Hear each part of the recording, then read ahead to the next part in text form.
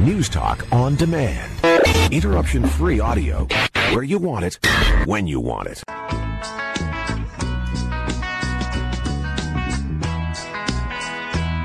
Good morning, and welcome to Garden Talk on 650 CKOM and 980 CJME. I'm Jay Thomas. With me, like always, Rick Van Dyke. Good morning, Rick. Good morning. And we don't have Jill with us today for a very special reason, because today, in fact, is a very special milestone for Jill. Yep. So we got to say happy birthday. Happy birthday, Jill, if you're listening. It is the big... I doubt she's listening. She's probably not listening. She's probably asleep still. Yeah. Her and her sister and a bunch of friends went to Kelowna for Jill's 40th birthday. Amazing. So happy birthday, Jill. Yep. Congratulations. We're still here to take your calls, though. We've got a 2-hour show lined up for you. 1-877-332-8255 is the number you call to join the conversation. We're going to get to some text right away, and we'll talk about a few more things. We've got the early bird getting the worm and a call on the line already as we're starting off the show. So let's go to Saskatoon here and talk to Marianne. Good morning, Marianne. Good morning. What is your question for us? Well, I have a linden tree, and it's like formed buds and everything, but it's now leafed out. The branches are not dry. They've got life in them. What are the chances of it surviving? Good yet. There's lots of trees that have done that. I have a bunch around the garden center right now that haven't leafed out at all. Not lindens, but they're ash. But I know they'll leaf out probably as another 2, 3, 4 weeks from now. All of a sudden they'll leaf out. I have an oak tree at home that's really slow, and but it will leaf out as well. So it's a lot. This last winter was really brutal on a lot of the trees, and so then you're seeing a lot of shrubs that lost a lot of branches on it, and some trees. I hear people with maple trees that are having trouble with the top part of the tree leafing out, and even lindens. What happens is that one thing you have to be very careful about is that keeping the plant growing too long. So fertilizing too late in the season, but also watering too much, because we all want to keep our lawns green, but the trees sitting in the lawn and we're watering, and then the trees don't turn color and the leaves don't fall off in the fall. That's when you'll see a lot of damage in the spring. And so you want to make sure that you slow down the watering, and if you can't, then you should aerate around the plant, the tree, around the drip line of the tree in the fall, so that you can dry that soil out a little bit, and then that way the tree will turn color and shut down and drop its leaves. But otherwise, what you want to do right now is, like I said, even with around the drip line of the tree, aerate that plant. See what the moisture is like down 12 to 14 inches down the ground, and see what the moisture is like. See if it's too wet or too dry. You don't know by the surface at all. So find out what the moisture is like down at least 12 inches down.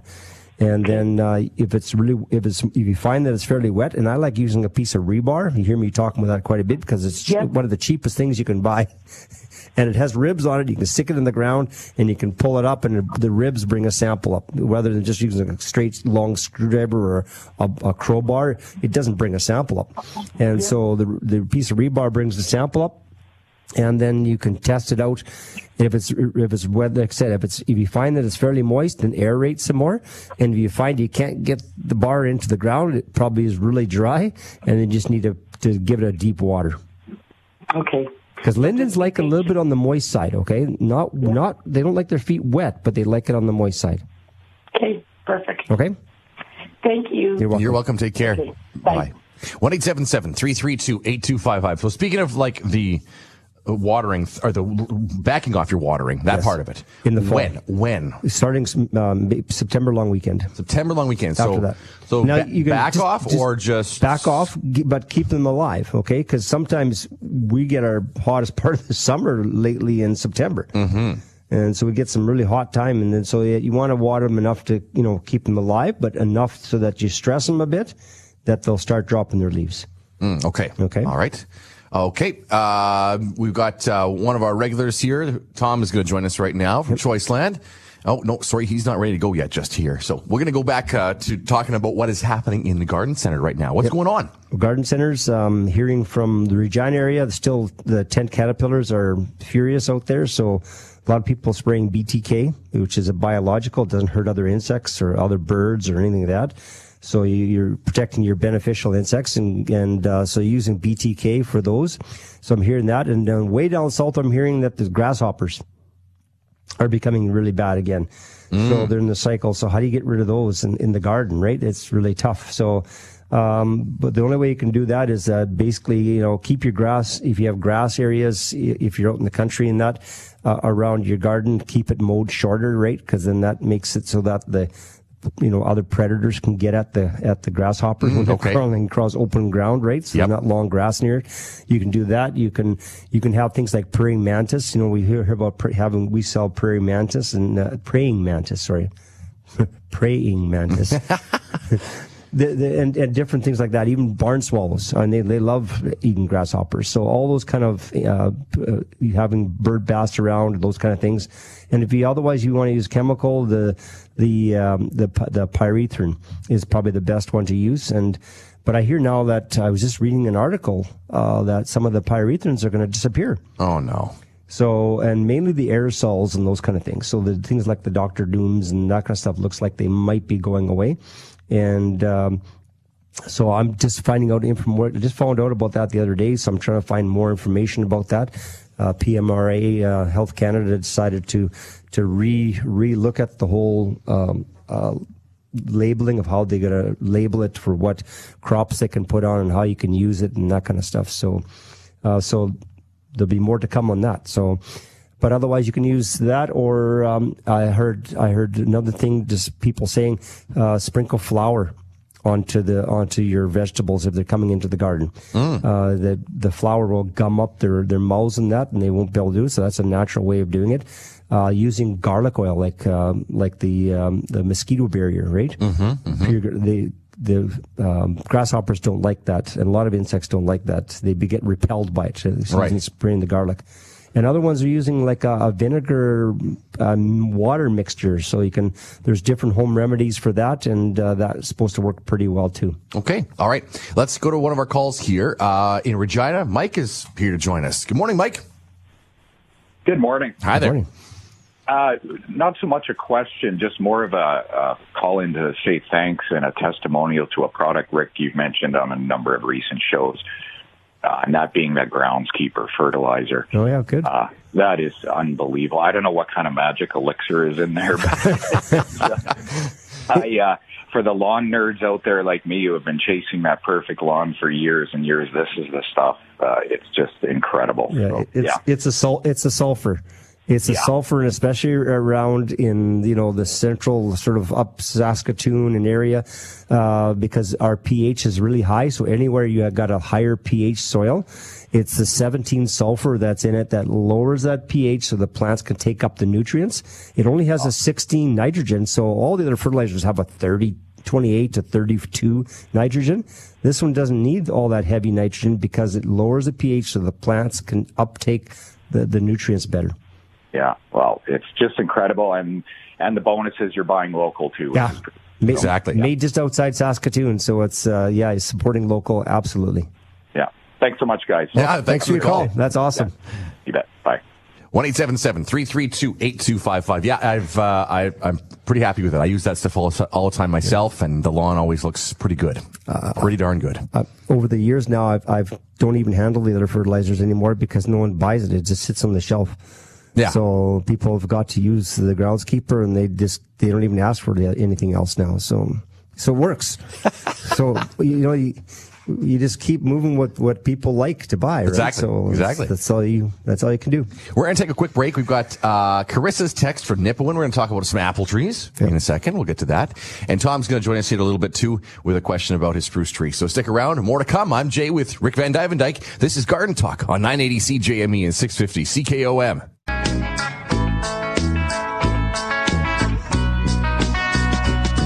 Thanks for joining us here on Garden Talk. I'm Jay with Rick Van Dyke, and Jill is celebrating her 40th birthday right now in Kelowna on a weekend away. So happy birthday, Jill. Yes. Hope she's enjoying that. We got a whole bunch of calls that are streaming in, so we're going to go with the phone lines here. Hi there, Sandra. Hi there. Good morning. Good morning. I planted an Amur maple and a mountain ash 3 years ago and put in a piece of rebar beside it and tied it loosely with an old pair of nylons. Yep. And I'm just wondering, should I be untying it and taking that rebar off, or should I leave it? It's about 6 feet tall, but, the trunk is still very small. Yeah, no. How long has it been now? How long have you been in their ground for? 3 years. Yeah, no, you can take it off now. Not a problem. I can? Yeah, absolutely.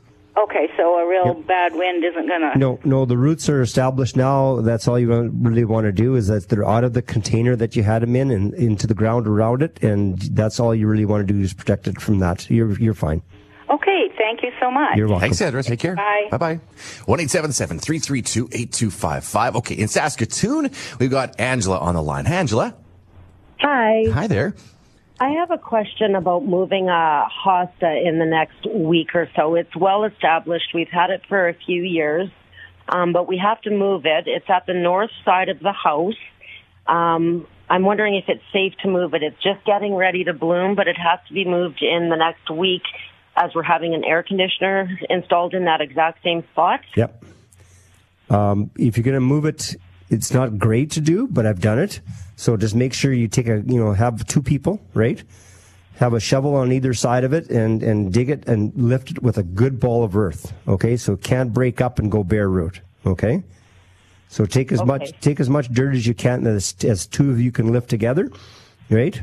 And so as much dirt as you can, and then have the hole dug already that you're going to go, because you can move it in the yard somewhere, right? In the shade again, in the same yard. Is that correct?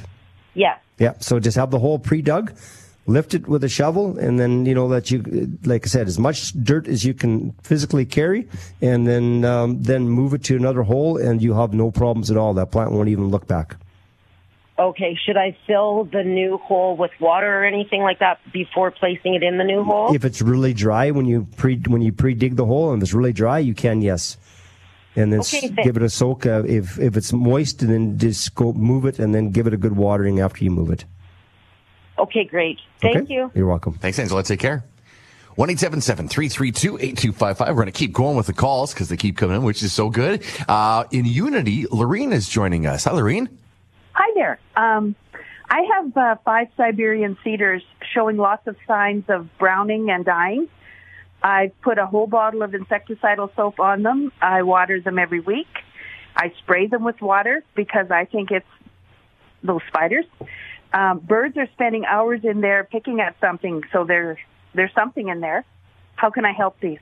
Okay, so number one is that watch your watering. Don't overwater them, okay? They like to be moist, but if you make them wet, the Siberian cedars won't like that, okay? Okay. So just watch that. Just keep them moist. Also, during the month of June, you should make sure that's when they put all the growth on. Make sure you fertilize them, okay? And using a water-soluble fertilizer, not a slow release. Whenever I got a plant that's in stress, I'll use a water-soluble, which gives them instant fertilizer, rather than a slow-release fertilizer that lasts all summer long, okay? Okay. And that's better. And then you want to fertilize from basically, if the plant's in trouble, fertilize from Mother's Day until July 15th and then stop. Okay? Because the plants go dormant by August. So they've set their buds for next year, and you don't want to get them growing past that. Okay? You want to get them getting ready for wintertime. Okay, what's a water-soluble? Just a 30-10-10 for those ones if you really want to get them growing. Okay. And how big is the cedar? Oh, they're 30 years old. They're 8 by 8. 8 by 8. So you're going to use 5 gallons of water mixed with 30-10-10.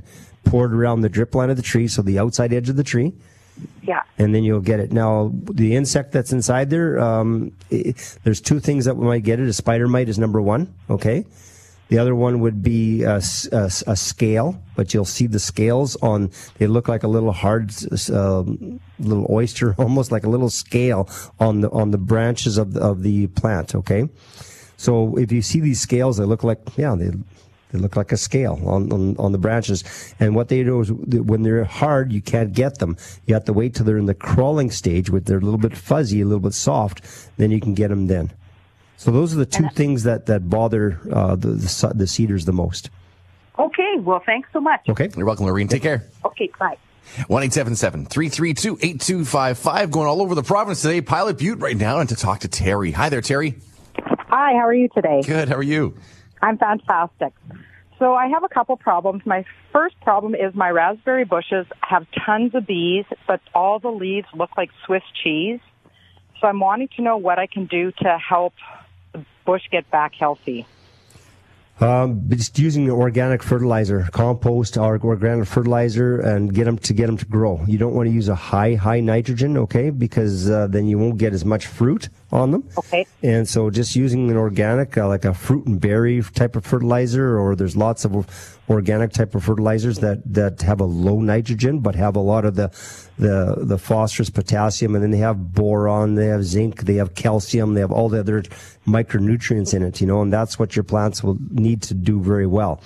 And so there's nothing eating it? Like, it looks like something's eating the leaves. There probably is. The problem is that with all those bees, how do you spray them? I know. Right? What's that diatomaceous earth, if that's how you pronounce it? Yeah, diatomaceous earth works really good because you can sprinkle it onto the plant, okay? What happens is that, or if it especially works on crawling insects the best, because as soon as they get this diatomaceous earth, which is like crushed up seashells, okay? It gets into their joints and it basically dehydrates them. Okay. Will it hurt the bees? Well, if it can hurt the bees, if it gets onto the bees, but that's why you usually have it on the ground around the plant so that when they're crawling, right?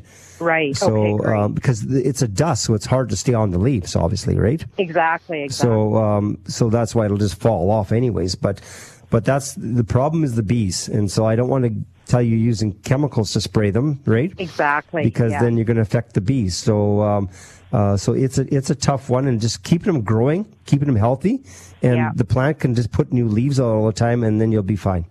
Okay, and also I have some mice here that really like my cucumber plants. What can I do to get the little Mickey back to Disneyland?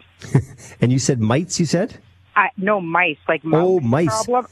Yeah. Mice or voles? Yeah. I'm not sure which. Probably voles. Okay, use a shoe box or a box or something that you can put them in.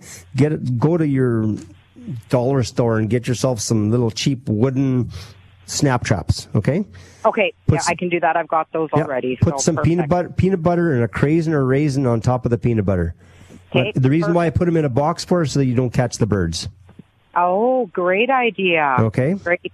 Thank you. Thank you so much. I love your show, so keep going. Thanks, Terry. Appreciate it. Have a great day. Yep. You too. Bye-bye. 1-877-332-8255. I can't stand rodents like that. And so I'm a wimp, and I'll admit this. I've had to use them. There's once that a mouse or two got into my garage. I must have left the door open for too long during the day. Somebody snuck in there, right? And then you find some evidence. But I bought the snap traps where the mouse has to crawl inside. Yep. And then it does its thing and takes care of the mouse. And I'm not even like it's a reusable snap trap. Yep. Technically, you can empty it and then reset it. Right. Nope, whole thing right into the garbage. I don't care if that's $2. That's $2 well spent, in my opinion. I'm not cleaning that thing out. Yeah. You don't live in the country like I do. I do not. I do not live in the country. It's constant. I wish I could have a cat or two. Actually, some of the neighbors' cats are hanging around quite a bit, but my dog doesn't like. She herds the cats around. Oh, yeah. Okay, that's a problem. Yeah, that's a problem. Okay, sorry if we haven't gotten to your text yet or your call. Of course, it's been busy already. Ed in Regina, hang on. We're going to get to your call shortly. Lana in Eagle Lake, same thing as well. We'll get to your call as soon as we get back. So stick around, guys. We're going to get to your stuff right away. I'm Jay with Rick Van Dyke. This is Garden Talk on 980 CJME and 650 CKOM.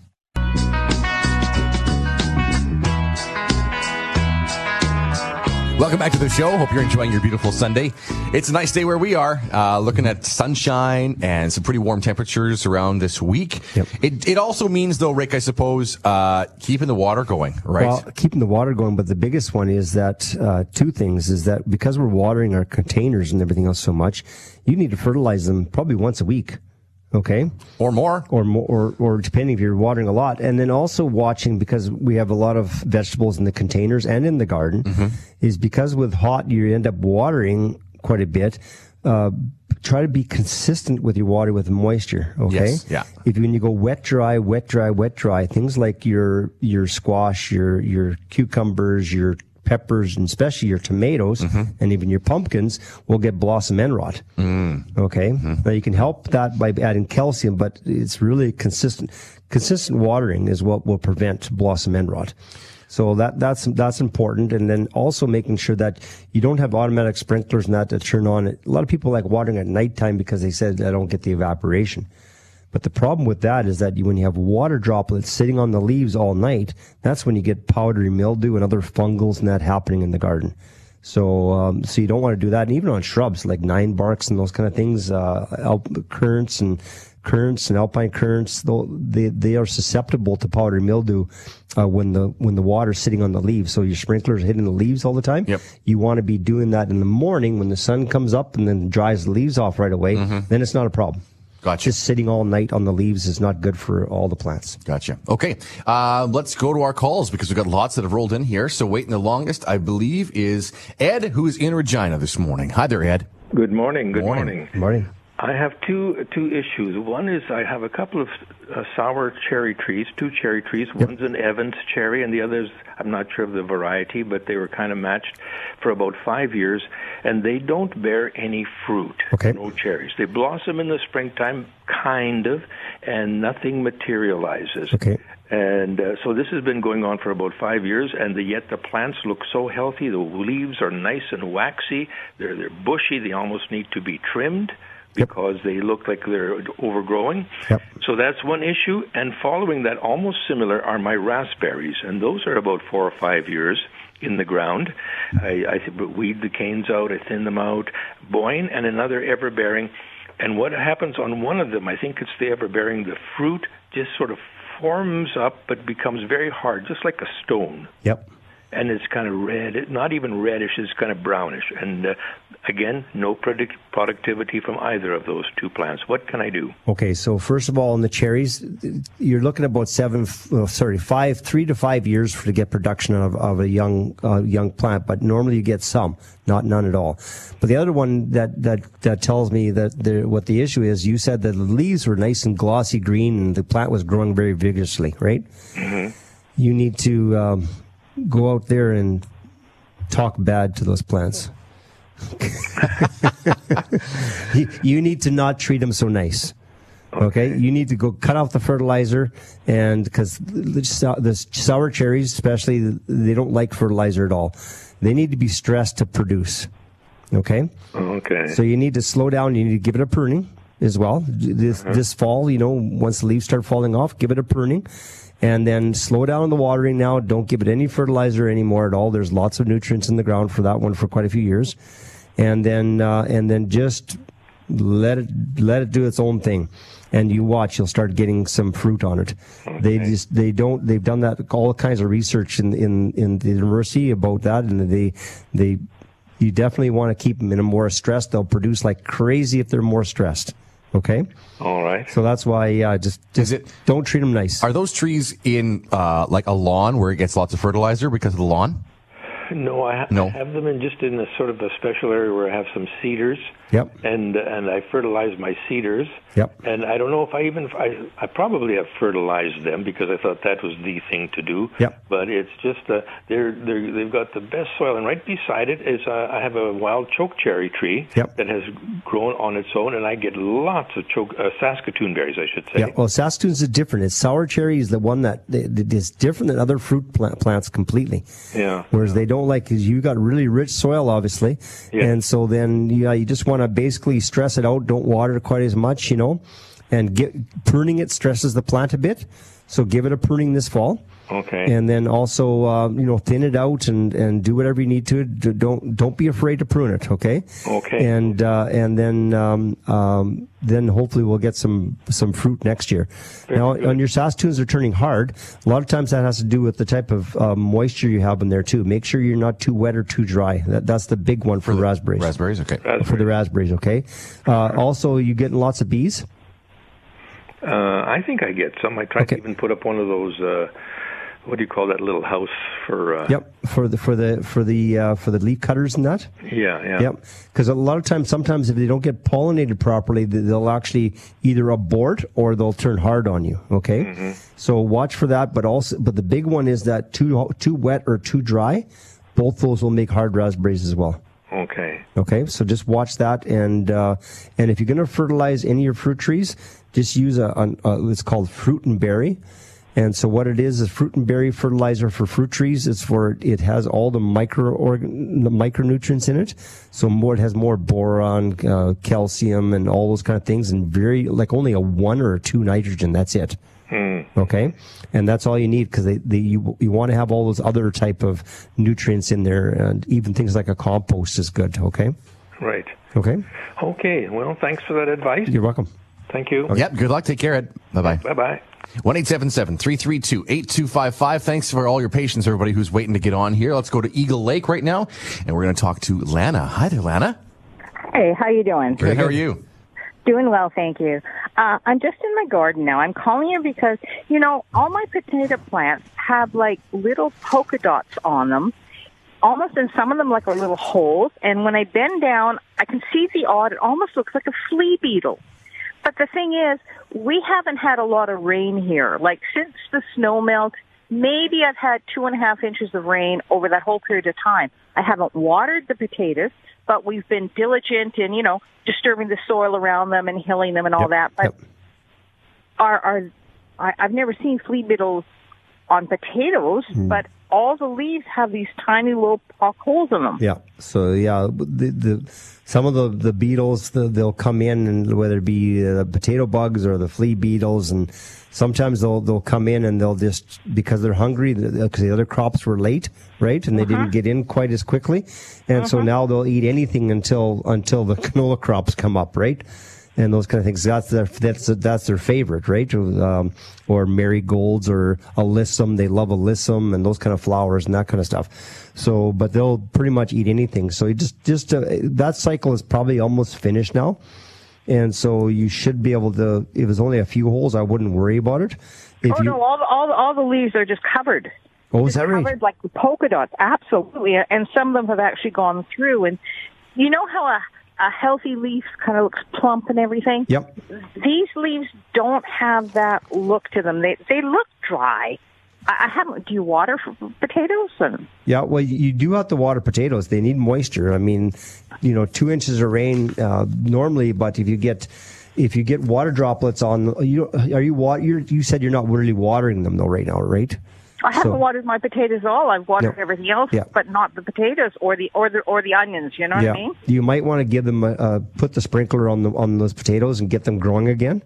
Because they need to get new leaves to be able to replace all the leaves that have been polka dotted now, right? So give them a shot of water. You don't have to give them a lot of water. Just give them enough water to give them a good, you're not going to water them every day, okay? You might want to water them once a week, type of thing. But at least you give them that supplement. It'd be almost like an inch of water a week. That's all you want to really give them. Okay, I save rainwater, and I usually water with a watering can. Yep. So I don't even have to water the leaves; just saturate the ground around them. That's the best way, actually. Okay. Okay. One more question, if I can. Yep.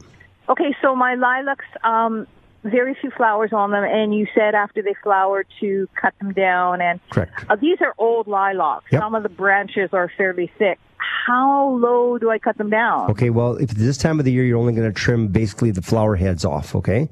If you want to do a major pruning, or you want to cut them like they're 12 feet high, you want to cut them in half, then you're going to do that when they're dormant. So in the fall, basically in October, or otherwise in March next spring. And then that year, that next year, you're not going to get very many blooms. But the following year, you'll get lots. Okay. Thank you. Appreciate your time and info. Okay. All right. Bye. Thanks, Lana. Have a good day. Bye. You too. Bye-bye. 1-877-332-8255. Paul and Art, hang on, guys. We're going to get to your calls as soon as we can. We're just going in the order that they come in, so thanks for your patience. We're going to talk with Art about cedars and fertilizing them, and a composting question from Paul. Plus, we'll get to the text line when we finally get a chance. We'll be right back. I'm Jay with Rick Van Dyke. This is Garden Talk on 980 CJME and 650 CKOM. Thanks for spending your Sunday with us. We really appreciate it. I'm Jay with Rick Van Dyke, and Jill is away celebrating her 40th birthday in Kelowna right now with some friends. So happy birthday, Jill. It means I'm getting older too. You know that, right? If I got a daughter that's 40 years old. That's 40, yeah. I know, right? And I'm only 5 years behind Jill, and I worked for you back when I was 15. I know. So what does that say? I know. At Dutch Growers, my first job. Okay, let's go to the phone lines here. Paul is going to be, we'll get into your call, Paul, right away, but Art's been waiting just a little bit longer here in Estevan. Thanks, Art, for waiting. How are you? Yeah, good. I'd like to ask the question. I have towering cedars, and can I cut them down to half? Yes, but do it not right now. They're in active growing mode right now, so you want to do it in September. Even September's fine. Okay. Or fall. Yep, or fall. That's fine, but just not right now because right now they're actively growing. The saps are pushing up. Right. Okay, and then make sure when you cut them, what I do is when I reach in from the backside, because usually the backside is more bare, right? Because it's not as full unless it's in the wide open. So I reach in from the back and I go in, I take a saw and I cut the main branches first, okay, and the main trunks. Okay. Then that leaves all the side little branches. So then I can come around the front and I take my hedge trimmers and I can kind of get it up into a point again, rather than starting from the outside and just cutting it flat across the top. Okay. They just look better. Okay. And the other question I got, as far as I have a 10-10-10 granular fertilizer, and how much do you apply on a tree, like, typically? A 10-10-10, so it's a water soluble mixed with water, is that right? No, it's granular. It's granular. So 10-10-10, you're not very much nitrogen, so you can probably, depending on the size of the tree, okay, if it's a big tree, you can probably put about 5-6 cups around that tree, evenly around the drip line of the tree. Okay. If it's a small shrub, just 1 cupful. Spread evenly. Black walnut, so That's about 20-some feet, okay. Yep, not a problem. Okay. So I have a question, Rick. my wife. Okay. Go ahead. So I've tried to grow cucumbers in raised garden beds. Yep. With no success. I take them down to the big garden, put them into the soil in the big garden, and I have absolutely no issues. But in a raised garden bed, they kind of they germinate, they grow, and then they just turn like almost white. Yeah, well, white means usually sunburn. Okay. Oh. So it usually means that one thing about raised gardens is that they're hotter, warmer, they dry out quicker. So you just got to watch and be consistent with your watering, okay? Right. And then that's why you're getting the sunburn. They're basically drying out, okay? So they're in self-watering pots. Yeah, but also not pots. They're cattle troughs, and we made them self-watering. Yep. So they're always getting water from the bottom. Once the roots hits the bottom, though, but until the roots hit the bottom where that water is, right? They're going to capillary action. The water is going to come up and soak the soil, right? Okay. So watch, because also, depending on the type of soil you have, depending how the capillary action of the water that sucks the water up, sometimes they won't, until the roots get down there, they sunburn. Or what happens is that if, depending on the type of soil you have, you can also make the soil too wet. And then you'll get the same situation, because the plants can't, the water's too wet and the plants don't take up nutrients, they don't take up water properly, everything else, because it's just too wet. So watch that if you use that self-watering, and just probe the soil, just like you would with a piece of rebar, and just check what the soil's like. Right. But a lot of times if they're turning white, it's usually sunburn. So that means that the plant is reacting to how the watering is happening. Okay. Okay.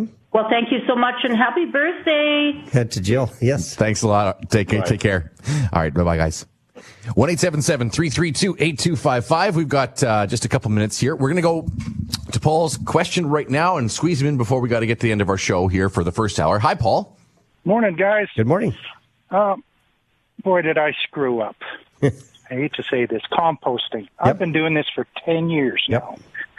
Yesterday, I went out, put some water in there to add some moisture, and I smelt something rotting in there.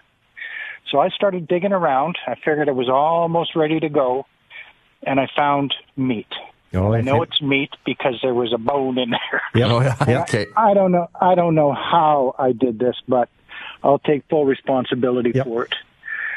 Have I destroyed that load? No, you can. What you can do is, if you can find where that bone was, you can just dig that part of it out if you want, right? Yeah. And so, I mean, the thing is, though, is that as long as you can get it up to where it can, dry out, and because the problem is that when it's in amongst the compost, it's just fermenting, right? Yeah, it's bacteria in there, right? It's bacteria in there. So the best thing to do is, if you can, just dig that part of it out and just, put it off to the side so that it can sit on top of the ground and not be fermenting in the ground, and let it dry out quicker, okay? And then dump my barrel like that. I've built a barrel that rolls around. Yeah, just dump it out and see if you can clean out that part of it, and then you can start. It's probably ready to go anyways, you were saying, right?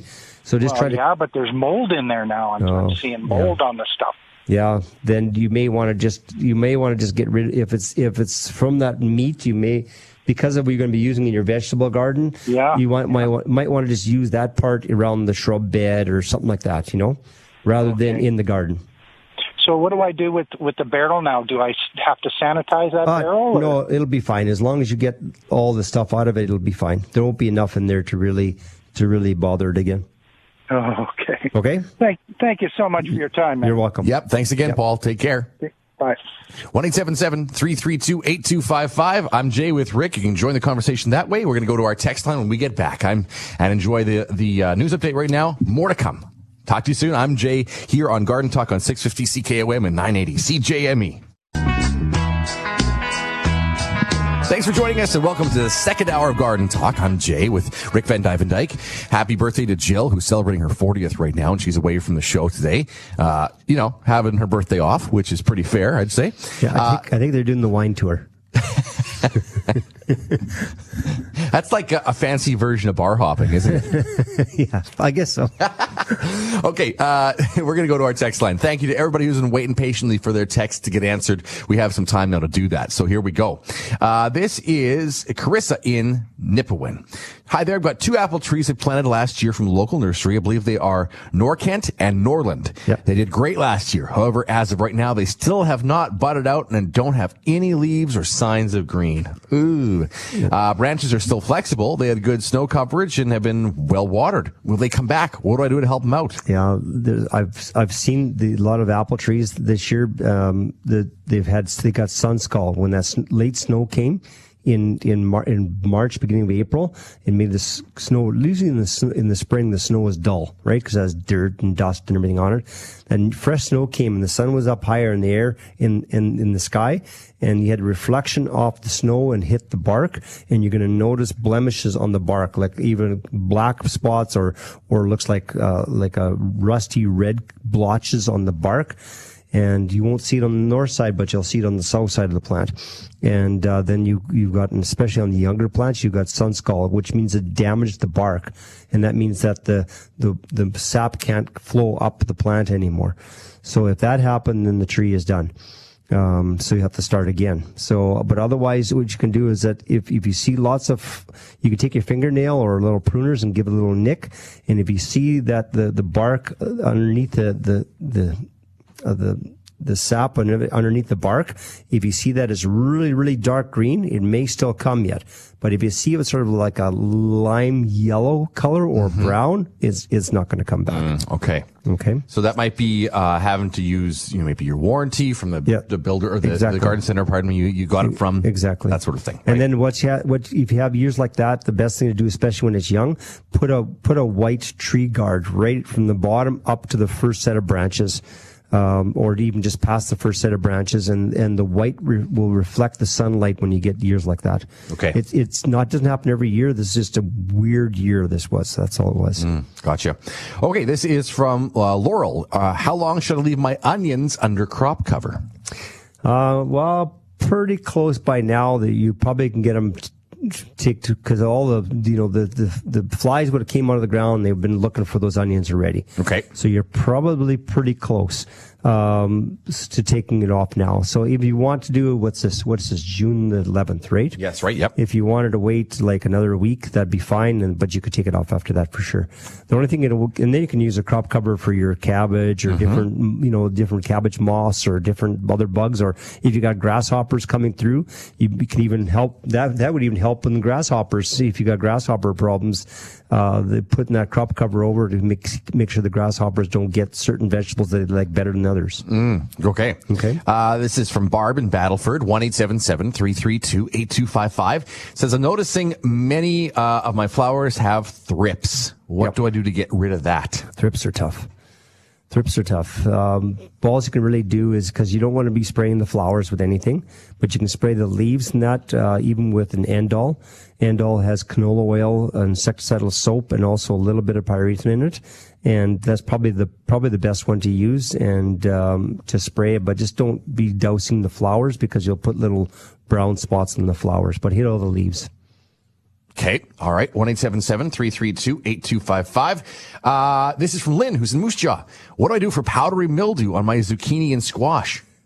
Powdery mildew, you can use garden sulfur. That works really well. And some people even said that they've even mixed a half and half solution with milk and water and sprayed it on them because the protein in the milk got rid of the powdery mildew. Oh, okay. I've never tried that, but I've just heard that people have tried that and it worked. So there's home remedies that work too, but otherwise just garden sulfur works really good. We use that in the greenhouse all the time. Okay. Matt is in Creelman, says, we planted a few lilac shrub trees. Once these are done blooming this first year in the ground, should we trim them back as we do the established lilacs? Absolutely. Also, what fertilizer do we use with the new ones at this time of year? Yep, you want to get them growing, so 30-10-10, 20-20-20, any one of those ones. Okay. Water-soluble fertilizer, new plant, 2 liters of water, basically, mixed with the fertilizer. It tells you the directions of how much to put in 2 liters of water. And yes, all lilacs, as soon as they finish blooming, basically deadhead them. Right. Okay? That's what you're basically doing with them, so that next year you get twice as many blooms. Gotcha. This is Linda, who's about half an hour north of Prince Albert, says, I planted a sour cherry seed about 2 years ago. Yep. And it's quite bushy now, about 9 inches tall and in a small pot. Perfect. Should I repot it into a larger pot, keep it in the house another year, or should I transplant it outside? It's only 9 inches. 9 inches, you could transplant outside if you want, or you can keep it in a pot, whatever you wanted to do. Now, if you go outside with that thing, will the critters be after it in the winter? Will the deer or will the rabbits eat that thing? Well, nothing. Usually it's 9 inches tall. That's going to be totally covered with snow, so it won't be a problem. Okay. So usually it's covered right up, and don't have to worry about it. Or if you're worried about them, just throw a box over top of it for the wintertime. Yeah. Okay. Right. Perfect. Fill it full of leaves or whatever, and throw a box over top of it, and then now you protected it. Okay. This is from Shay, who's in Prince Albert. I ended up with potato beetles last season. I have beetles and eggs on my plants this season. I've been hand-picking the beetles and eggs. What else can I do? I have a pot popper nematode. I was thinking of burying around the base of the plants. What type of plant was that again? Sorry? Pot popper. Oh, these are just potatoes. Oh, potatoes. Yeah. Potato beetles. Yeah, picking them. The problem is that spraying them, you have to be careful because when they're flowering the potatoes, then they got the bees around. So if you're going to spray them, then you have to use a pyrethrin product, but you use it at nighttime when the bees aren't around, right? Mm-hmm. So that's the best time to do it. But other than that, picking them and the diatomaceous earth around the soil around the plants will get them too, because when they're crawling on the soil, then they'll that diatomaceous earth will get into their joints and dehydrate them as well. All right. Let's go to our phone lines because we've got a couple of calls that have just rolled in recently. Waiting the longest in Saskatoon is Julie. Hi there, Julie. Hi there.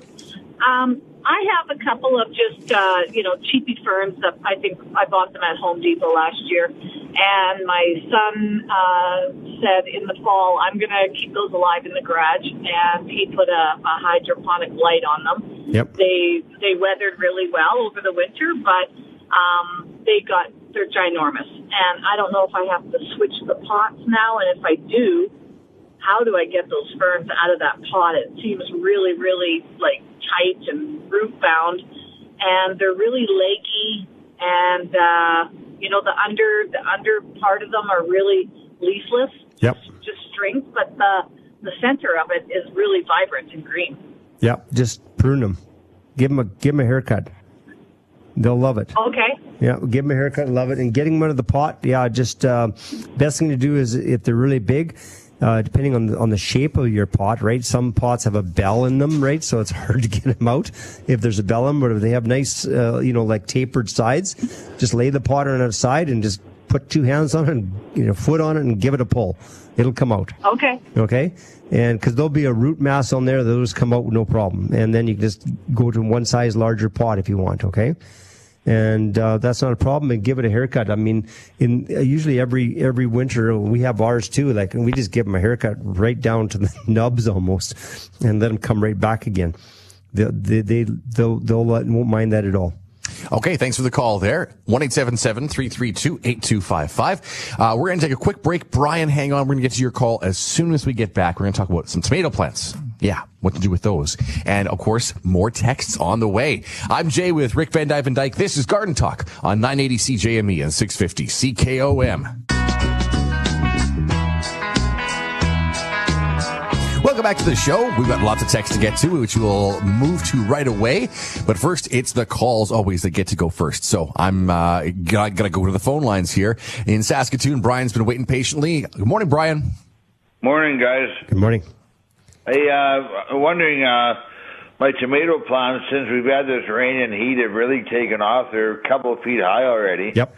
And the third year I've had a garden. I'm just kind of wondering, I'm a little unsure about this pruning. From what I understand, the pruning is you take off the really small branches that won't produce any fruit, right? Yeah, which is the little side branches that grow off the side. You'll see them. They're almost like a little side air root type of thing, and you'll see. Yeah, I'm just wondering, like, when's the best time to do it? Do I do it now, or do I wait till the tomato plant has fruit, or what? Normally, I like doing it when the tomato starts getting a fruit, and then I cut those off so that all the energy goes to the fruit from then on. Okay, now won't that cutting off more branches, won't that reduce the plant's capability of kind of growing? No. When you cut those ones off, it actually will make it so that more energy goes to the main stem and also to the fruit, and also lets more air into the plant, so you get more sunlight into the plant, and then also you don't get less diseases and everything else. You got more air movement into the plant. It's like thinning it out a bit. Great. Well, thank you. You've been very helpful. Have a good day. You too, Brian. Thanks a lot. 1-877-332-8255. Over to the text line here. Violet is in Priestville. What a good name to be calling a garden show. Violet. Yes. I like it. I've got some columbines in my flower bed which are starting to bloom, but as soon as the flowers are starting to open, there's a small insect that looks like a black long flecks on the bottom of it that seems to be sucking the flowers until they're dry and colorless. It's like a weevil. What do you think these pests are? How can I get rid of them? Yeah, it's a type of a weevil. You get them in roses. You get them in some other flowers where they'll drill into the bottom bulb of the flower, and they basically just suck all the juice out. So with that, you can use one thing hard about them is that they fly away. They're not just there when you want to get them, right? So if you can see them, you can spray them with Bug X Out. But otherwise, because the one thing nice about Bug X Out is that it does have a little bit of residual to it. So if they come back again, it gets them that way. Good. But otherwise, they're really tough to get those ones because they come and go. So you can't really get on. So that's about all you can really do is just use that Bug X Out. Okay. This is from Lynn in Regina. About 2 weeks ago, moved a fern leaf peony. Looked good until a few days ago. Now it seems to be turning yellow. Does it like lots of water, and how deep should I have it planted? Yeah. So not too deep on the planting. And so you'll see the crown. Where the crown should be just where the crown was. There shouldn't be soil or mulch over top of that. It should be just at the surface. Okay. If you have mulch and that around it, then pull the mulch away because peonies don't like to be wet. Okay. So you don't want to keep them really wet. They like to be moist, but not wet at all. So if they get they have a soft root. So if they're too wet, the root actually starts to rot. And when did she say she moved it? Looks like, sorry, just a second. Got to go back 2 weeks ago. 2 weeks ago. Yeah. Yeah. So if you're going to move them in early spring before they even start budding, if you can, okay? If you move them when they're in full leaf like that, then they'll go under a bit of a stress, okay? So just keep them moist, but not too wet, and then hopefully they'll pull out of that stress. Linda's in Saskatoon. Hi, I just had new sod installed in our front yard. Looking for advice on watering and fertilizing. Yep. So just keep it moist because you don't want it to dry out. That's the big thing with the sod, yeah. Especially the edges. You always see the edges will dry out first. So just a matter of, because a lot of people aren't home during the day, right? So if you have automatic sprinklers, water them, or otherwise just make sure you water them before you leave in the morning and water them when you get home at night. That's the best thing to do. If you want to use a fertilizer, there's lots of starter fertilizers out there that you can use, or you can even use the green groundskeeper because it is only a 16 nitrogen, so it's not a 30 because 30 is too hot for a fertilizer to burn. It'll burn off the new little roots. So you can use, if you can use groundskeeper, there's two different types. There's one with phosphorus and one with no phosphorus. Use the one with the phosphorus. That's the second number. It has a 10 in it. And so it's a green bag, and so that's the one you want to use. Yep, and I use that on the sod that I put down. Yep. And I had sod up next to an existing lawn I had to add to, and it took maybe half of a season, and then all the grass was the same color. It all matched up. And if you're in some community that you can't find groundskeeper, a lot of them will have a fertilizer that is for starting lawns, and you can use that too. It has a lower nitrogen and higher phosphorus in it. Okay, over to the phone lines right now in Saskatoon to talk to Dawn. Good morning, Dawn. Yeah, good morning. I know you get so many calls with chickweed. My husband has tried so many things, and it's overtaking our lawn. Yep. So the best thing to do is for chickweed is that you basically, the problem with that is you use any herbicides on it, they still go to seed, okay? And they drop a zillion seeds down, those chickweeds, okay? So all you can do is just use your regular herbicide you do for even spot spraying. You don't have to nuke the whole yard because usually it's in patches, right? So try to hit those patches with a spray. If you want, you can use either Killex, or another one I like using is Weed Be Gone because it's an iron product rather than the 2,4-D. And then, what he's been using. But then also, Weed Be Gone. Yeah. Also use a product called Bio Weed and Feed. Now, what that Bio Weed and Feed is, it's a corn gluten. 100% corn gluten, so it's totally natural. It even fertilizes your lawn a bit, but you have to go by the directions because if you try to make it go farther than it's supposed to, it won't work. I'd rather you can use it heavier because it won't hurt the lawn, but don't use it less than what the instructions are, okay?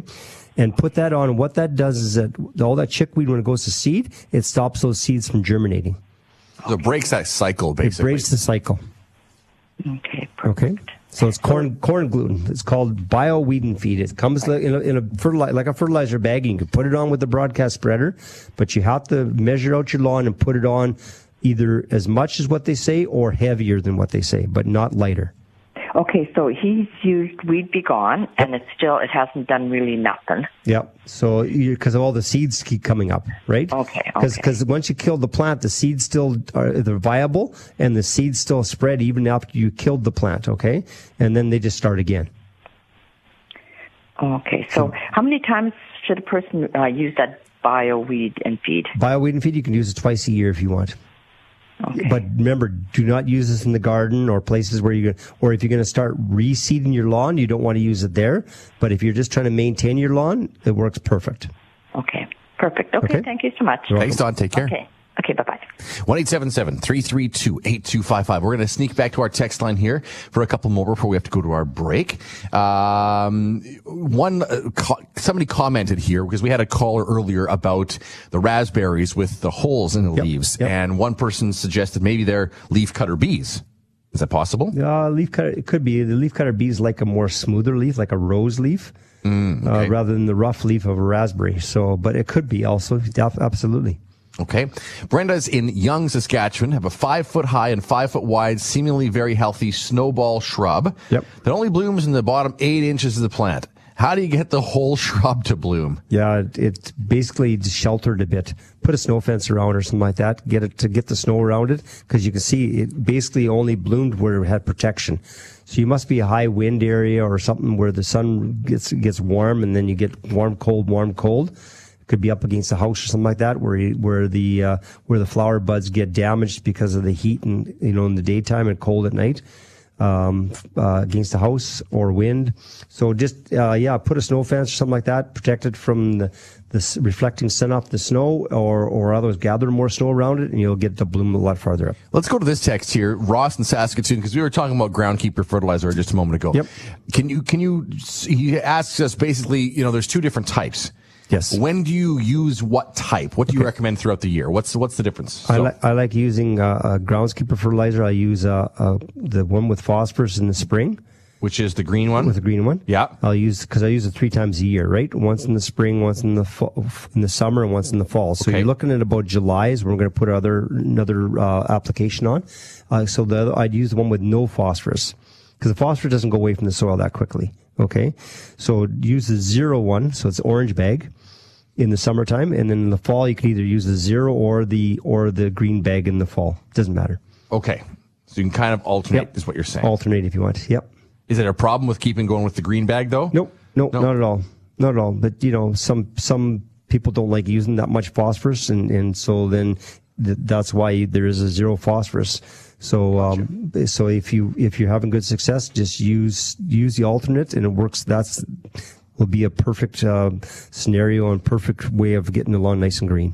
Perfect. We're going to stop right there. News update for everybody right now. More texts are getting answered as soon as we get back. I'm Jay with Rick Van Dyke. You're listening to Garden Talk on 650 CKOM and 980 CJME. The show is streaming by quick, but still lots of text to go through, so we'll get there in a moment. I'm Jay with Rick Van Dyke, and Jill is away right now celebrating her birthday. We've got some calls on the way. One thing I wanted to do before, I want to just mention something, because I've been talking about the groundskeeper in there and why it does so well here around Saskatoon area anyways, because our pH is high here, okay? Now, down by Regina, okay, so I just want to clarify this. Your pH is almost neutral anyways. So the sulfur is not quite as key, okay? With the lawn. If you can't find the groundskeeper, it's in your area where you know that your pH is level, then you can use the other fertilizers as well. However, the groundkeeper still has iron, which is has iron, still makes it green, okay? Yeah. So, but so does some of the other Scott's fertilizer. It has iron. They have iron in them as well, okay? Yeah. So I mean, the key reason, depending on your pH of your soil, so if you have more alkaline soil, the groundskeeper works really well, okay? If you have a neutral soil anyways, groundskeeper will still work really well, but it's not a key factor, okay, as it is here. Well, sulfur is a big one, where the sulfur really, that's what makes people's lawn so much different than other people's lawn, is because you're lowering the pH, okay? And I suppose that if you're in the Regina area, around there's the groundkeeper that is sulfur-free, right? The orange bag. Oh, that's right. That's just phosphorus-free. Okay. Still accepting sulfur, okay? So I'm saying it still will work really well, but it's not a key factor. So I mean, gotcha. I'm just saying that you can use other fertilizers too. They will work just as well. And so I just wanted to clarify that that it's just not one fertilizer that works. Other fertilizers work. Just some work better in some zones of the soil types of soils than other fertilizers. All right, let's go to Regina right now and get Annette on the line. Hi there, Annette. Hi. What's your question for us? Have you heard of the shingle plant? No, I haven't. Tell me about it. Oh, I'll be darned. It's about a foot tall. Okay. There is an actual shingle in the pot, and the leaves grow up into the shingle. They have teeth. I'm saying they have teeth, but yeah, it's really interesting. I forget where they said it came from. Shingle plant. Shingle. And it's an actual shingle. Yeah, like a wooden cedar shingle. Yeah. And I'm just looking it up right now as you're talking about it. Mm-hmm. There's a name. I don't know if I can pronounce it. Rhaphidophora corthasali or something like that. I've never seen that one.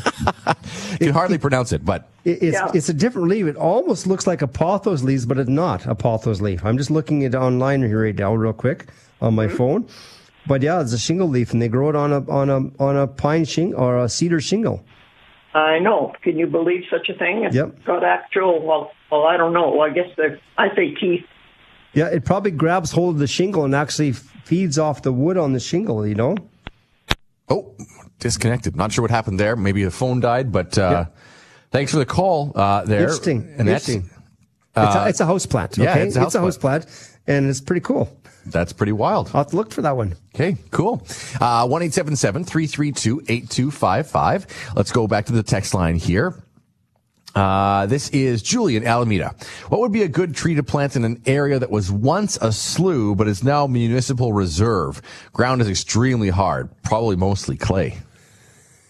Yeah, so plants that'll do best there is things like dogwood, cranberry. If it's a tree, probably one like an alder, okay, like a prairie horizon alder. Mm-hmm. Okay. They will do willows will do fine there in those type of areas. Like they're both a shrub willow. There's sand willows. Those all kinds of different things that will do good there. So yeah, willows, cranberries, dogwoods. Those are the type of plants that will probably do the best in that type of area. Okay, perfect. This is, who is this? Greg in Regina. There we go. Good morning, guys. We have a 3-foot high by 6-foot long juniper that has lots of winter kill. My wife fertilized it with 30-10-10 twice. Yep. And it's starting to get some green sprouts, but the top half is still mostly brown.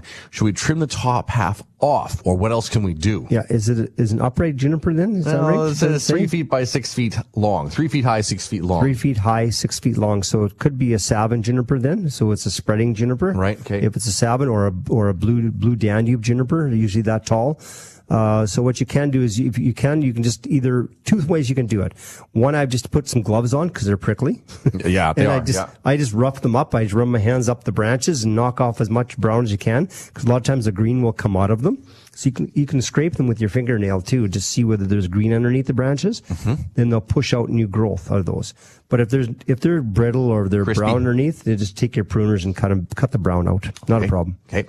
Gary sent us a text. It says our soil is alkaline. Yep. What would I fertilize flowers with? What fertilizer should I use for flower pots that were bought and brought in? And then the last question is, what is bone meal for? So first off, alkaline soil. What do you fertilize the flowers with? Then a lot of fertilizers alkaline soil don't have a sulfur in it. Okay. So what you can do is for those you can use a regular fertilizer, but then get some of yourself an aluminum sulfate, mm-hmm. and then sprinkle some aluminum sulfate to lower the pH of the soil. Okay. And your flowers will do way, way, way, way, way better. They'll bloom better. They'll do everything better. Okay. Now the other question is flower pots that were bought and brought in.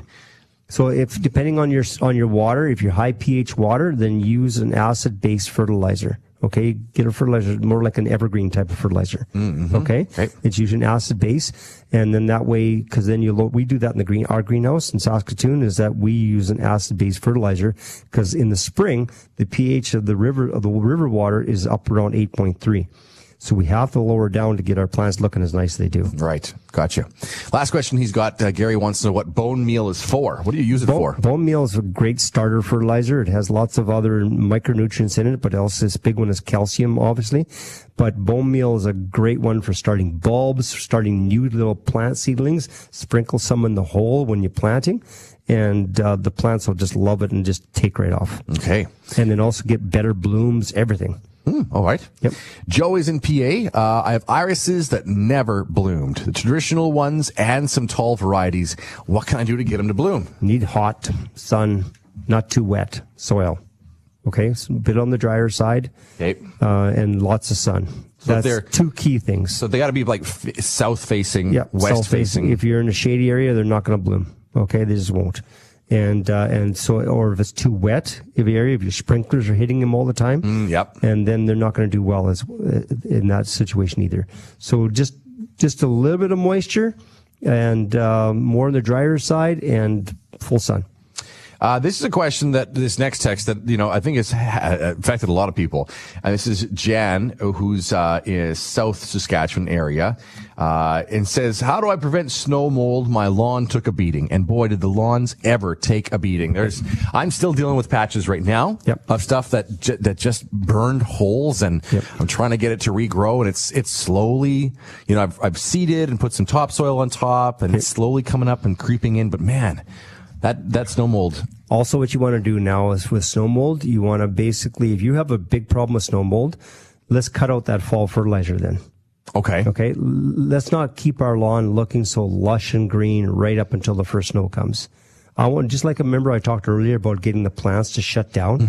We wanted the lawn to shut down too. Slower down the watering. You know, we're done now. We're past the September long weekend. Let's let that lawn, stress a bit. Get it to shut down, just as if we're trying to get the leaves on the tree to change color and drop off. Okay, it's a tough thing to do. Because if you're like me, you want to hang on to every last shred of summer that you can. I know. So I made that mistake last year, of like keeping the lawn going too long. So you keep it too long and lush and growing, and then the plant is it's stressed. All of a sudden it goes into the snow and cold and frost. Yeah. And then your plant is weak, right? So just make sure that you slow it down a little bit. And if your lawn is really, really green, you don't need to put that fall fertilizer on. Okay? Okay. And just leave it and then put your fertilizer on in the spring and away you go again. And then also when the snow starts disappearing in the spring, spread that snow out quickly. Get the snow, when it does start to melt, get it to melt quick.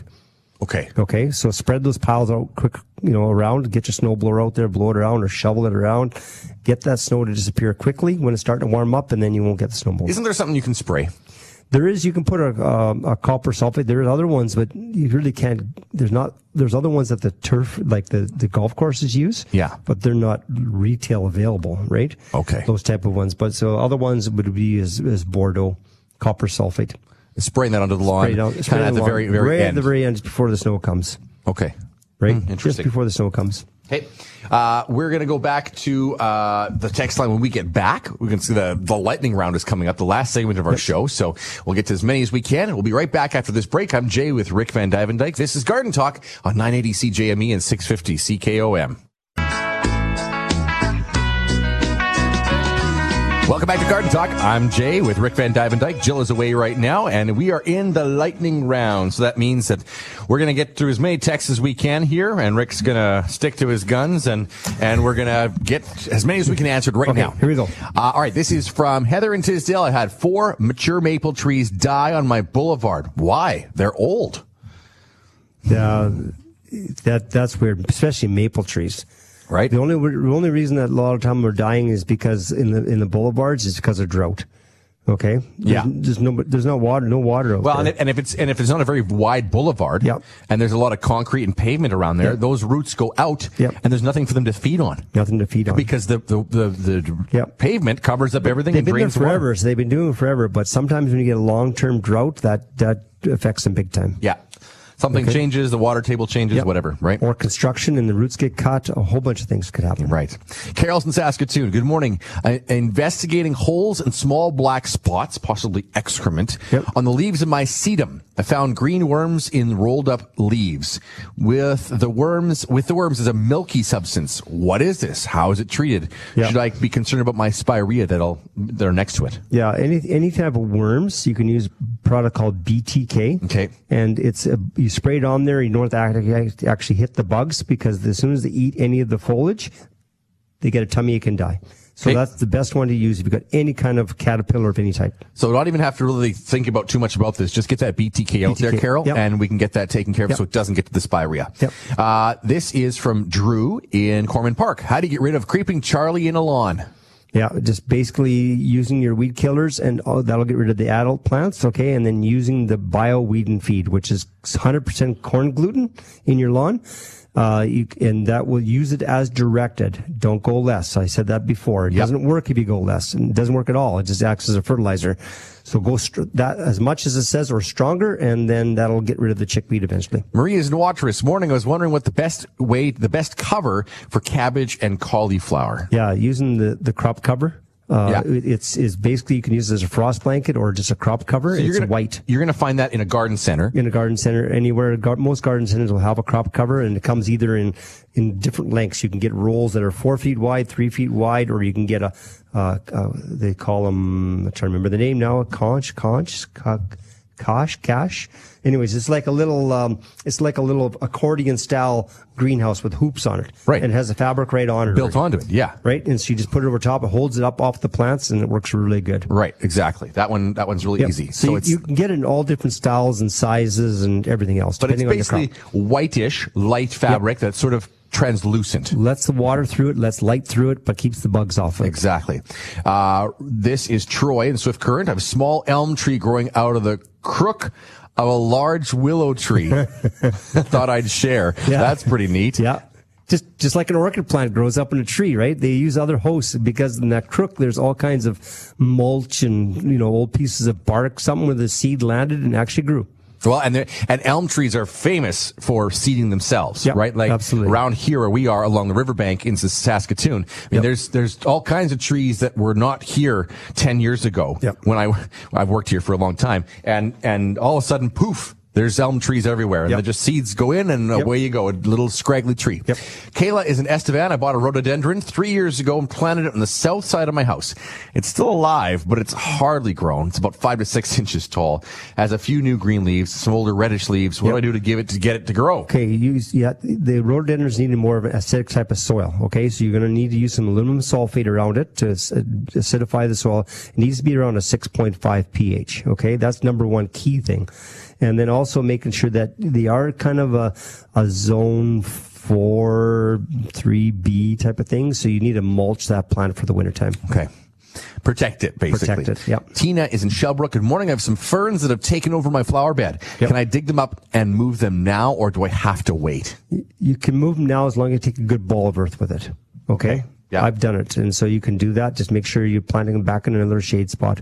Right. And then maintain the moisture. Maintain the moisture. But take a good ball of earth. You'll be fine. What can I do? This is Kenton Weyburn. What can I do about the tree suckers at the base of my linden tree in my yard? Yep. So cut them down, because every time you cut them, you make a stool bed. And that makes, every time you make one cut, then you get two new stems come up.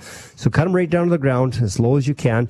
And then get a product called Advance or another product called Top Gun. And then those two items only burn the new leaves off. So every week you go check. As soon as you get a leaf coming out of where that stool bed is, spray those leaves right away. Don't let them get tall. Don't let them get in 2 or 3 inches tall. Spray them right away once a week, and then that'll burn them off. And then you won't get the stool bed. You'll be able to control. It's not a it's a prevention. You always will have these one coming up every year. You're just trying to keep it so that you're not getting this bigger and bigger and bigger stool bed and getting worse and worse and worse. Right. You can't prevent the tree from doing that. No. You can just sort of stay on top of it. You're staying on top of it so it's not a big mess and making it worse and worse. Right. Okay. This is from somebody I don't know, but good text anyways.